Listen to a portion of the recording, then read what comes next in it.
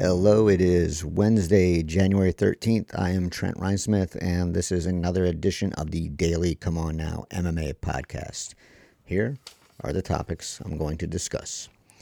If you haven't read Stephen Morocco's story at MMA Fighting on Spencer Fisher, do that as soon as you can, because I'm going to have it's a great story, and it should be read by anyone who has any interest in MMA. And two, a couple of things I'm going to discuss at the start of the show here are based on that story, or reactions to that story. One is from Matt Brown, and one is from Dana White. The Matt Brown one is concerning. The Dana White one is ridiculous and couldn't have come from anyone but Dana White. Dana White might live to regret a quote he gave on illegal streamers. Some fans, MMA fans, seem to believe that Dana White is single-handedly responsible for Fight Island. I want to clear that up and also give a come on now to that one. And my fear that Charles Oliveira is about to be a forgotten man got another log got thrown on that fire today. And now, on with the show. So the Spencer Fisher story it's not an easy read, but read it. The gist is that he is experiencing severe problems related to the brain trauma he received while he was a MMA fighter. And there's some revealing things in that story. One, that he was on the UFC's payroll, excuse me, and that it felt like more or less like that he was taking hush money to not talk about things. But once the sale of the UFC went through, communication and paychecks from the UFC ceased. And so after a long while, he spoke to MMA Fighting's Stephen Morocco. So look up that story and 100% read it. It's probably going to be the best MMA story you'll read in 2021, and it will probably be one of the best stories you'll ever read about MMA. So 100% read that. So anyway, the topic is a hot topic right now in the MMA circles, and so it got brought up at Fight Island with some of the fighters, and one of the fighters that got asked was Matt Brown, and here's what he had to say. That's a real thing. I've suffered some of those same things. I know Spencer well. We trained together back in the day. A lot of those issues are very possible, and that's probably the big thing that I would put into my mind. You've got to think about those things. I've been very fortunate. I don't know how I've done it because I've had tons and tons of gym wars and, of course, wars inside the cage, too. I would definitely think about that a lot more. I know Spencer. He's a friend. I guess I never really talked to him about that kind of stuff, even though I knew he was kind of struggling with it. I didn't realize how deep it really was. And then this is the part I really want to discuss. A little bit that part there, but this is the one that bothers me the most. Fighters are what they are. You don't want that to be in your head. I almost didn't want to read the article because you don't want to think about that stuff. You know it's a risk you take, but coaches, that's their job.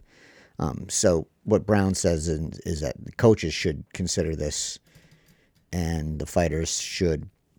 I don't want to put words into his mouth, but how this reads is that the fighter should ignore it. I might be wrong, but that's what I'm taking away. And so let's talk about that. We know a lot more about brain damage, brain injury, however you want to call it.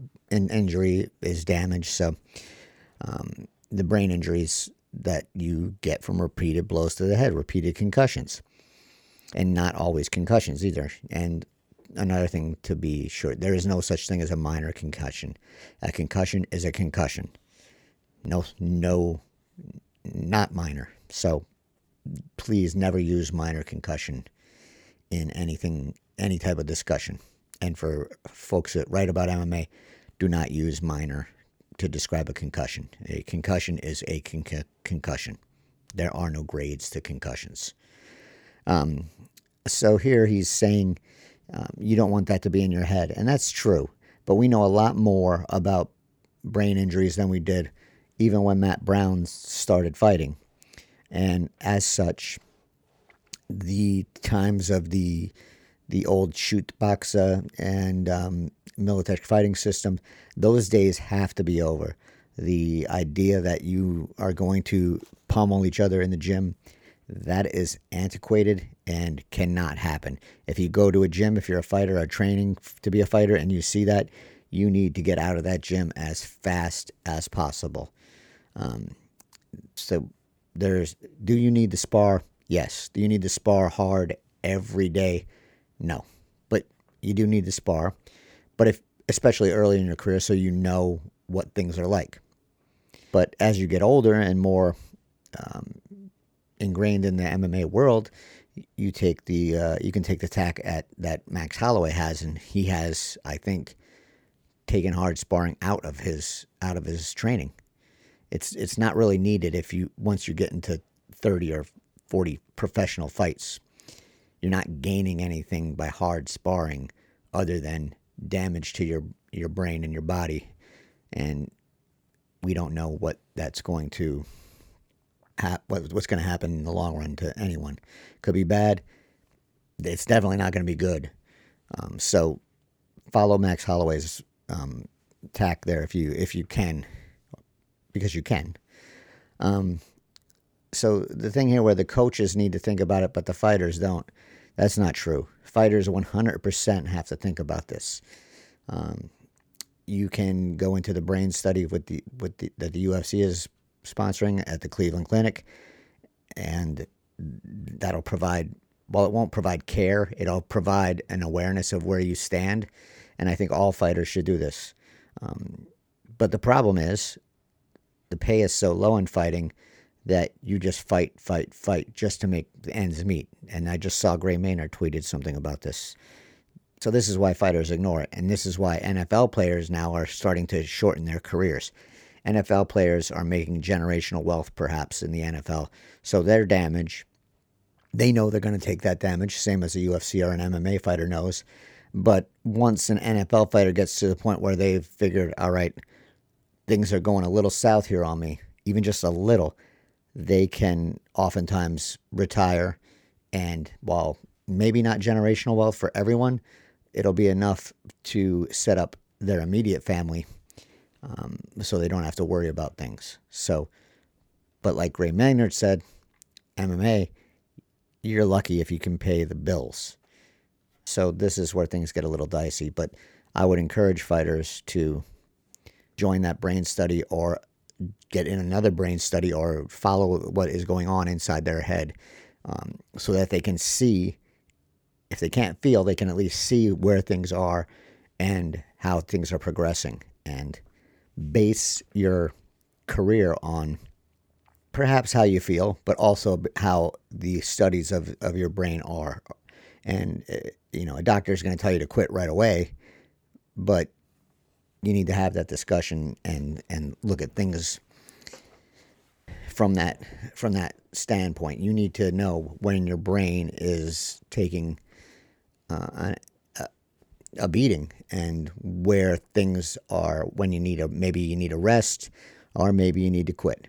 But we now know 100% not 100%. We now know 100% better than we used to know on what repeated trauma to the brain can do. And fighters 100% do need to consider that. It's scary, it's ugly, it's frightening. It can shorten a career, but it's not worth it because the money's not worth it. So, something to consider. And Matt Brown saying that a fighter shouldn't or can't think about that, not true. Not true. NFL players are thinking about it. Hockey players are thinking about it. UFC, MMA fighters also need to think about it.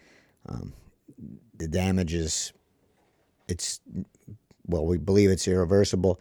And once you get to a certain point, it's not good. And from the sounds of Spencer Fisher's story, he's at that point. So I would encourage all fighters to, like I said, think about it, and really, really look at the big picture and consider your future, the future of your family, and if you, and especially fighters that have children, consider them as well. You don't want to be in a situation where you can't see your children grow up or remember your children growing up. It's not worth it, especially because the money that this sport provides will not provide for your health care, and it will not provide for your children, which is 100% different than what the NFL does and the NHL. So think about it and plan your career with that in mind. I would 100% encourage that. Now that after that downer, here's what Dana White had to say, and this is kind of a joke, an unfunny joke, but a joke nonetheless. What White said is that, listen, we're all learning every day about brain injury stuff. We've been invested in the Lou Rovu Center at the Cleveland Clinic to try and figure it out more. We're now interested in this thing with psychedelics, blah, blah, blah. But listen, speaking of Fisher, he's not the first and definitely not going to be the last. This is a contact sport, and anyone who's done this younger, myself included, is dealing with brain issues. It's part of the gig. Dana White was a boxer-size instructor. He was never an MMA fighter. Did he spar? Perhaps. But to say that he's part of this group that is struggling with brain injuries and the long-lasting effects of those injuries and compare himself to someone like Spencer Fisher is laughable and completely on point for Dana White in claiming that things are just as bad for me. Why isn't anybody thinking about me? Because you're not in that situation. I mean, you can claim you are, but are you unable to function? Can you work? Yeah, Dana White can do all those things. Dana White can do everything he needs to do. Spencer Fisher cannot. So to say that he's part of this group that's going through brain trauma issues, I'm not buying it. I'm not buying it at all. It's a way to control the narrative, change the narrative, and try and put it on him. Now, let's not forget, John Nash tweeted this out earlier today. There's plenty of evidence in the past where Dana White said that how safe MMA was compared to other sports and how safe it was in the big picture. And now to say that this brain trauma is just part of the gig, oh, well, I have it. What's the big deal? That's kind of a shitty thing to say and a shitty thing to do. But it's on point, and the media and the fans should not let White get away with this. He is not Spencer Fisher. He is never going to be Spencer Fisher. And to let him try and control the narrative and put himself in that same kind of position is gross, and it's a joke. And the media, the fans need to take that narrative back, and former fighters, and say, yo, no, you're missing, you don't get this. You're not that guy. So Dana White needs to just keep himself out of this conversation. Otherwise, he's just going to embarrass himself. So Dana White is going to get a couple come on nows here. His first one is he was speaking about illegal streamers, and he said he's going to go after them, especially for this UFC 257. And I agree that the UFC has every right to do that. People are pirating their videos, their fights, and that is a 100% a right that the UFC does have. And I'm gonna guess it's out of control, and so that's why White is doing this. The part that bothers me is that he's kind of gloating about what's going to happen to these folks that stream. And he said earlier, I can't wait to catch you. Got a surprise for you motherfuckers this year. And then he said that he can't wait. Here's what he said. I look forward to the crying and begging. We'll see how tough they are when they get caught. And all I could think of was him gloating on this, and someone that's suing the UFC in an antitrust suit sitting there and writing this quote down just in case the antitrust lawsuit is successful and the UFC loses. And if the UFC does lose that antitrust suit, they could be on the hook for millions or billions of dollars. So I think that quote will get written down. And if things don't turn out the UFC's way in the antitrust suit, I expect that it will be brought up again in the future. Another come on now is Fight Island. There seems to be this belief that Dana White is responsible in some way for forking over the cash for Fight Island, and that he set up Fight Island so the fighters could keep fighting and earn paychecks during the pandemic. Now, is some of that true? Maybe, but the bulk of that is not true. Fight Island was paid for by Abu Dhabi. It was put in place to show that Abu Dhabi and UAE could stage sporting events during the pandemic safely. It was a concentrated effort to show the rest of the world that we can do this. We can do this well. We can do this safely. And so the Abu Dhabi tourism absorbed, from what I heard, the majority, if not all, of the costs to stage at least the first couple go-rounds of Fight Island in Abu Dhabi. And so Dana White didn't put Fight Island together for the fighters or fork over the bills for that. Not true. So this is another fantasy, I think that stemmed from the part where White said he got an island to stage these events. Abu Dhabi, from what I'm gathering, came to him and said, we can do this. And it was kind of a partnership, and it was paid for by Abu Dhabi in the hopes that it'll pay them back in the future when they show how safe they could be. And they did a hell of a job. They did a great job with COVID-19 and everything, and the testing, and creating a pretty good bubble, with the only people getting out of that bubble from what I saw was Dana White and his friends. So again, come on now. So let's lose this fantasy that Dana White created Fight Island. Let's also lose the fantasy that Dana White staged these fights so the fighters can make money. Come on. We all know that the reason for the fights was to deliver on the ESPN contract and get that money from ESPN. And they did it. So congratulations to them. But don't say it was for the fighters. It wasn't.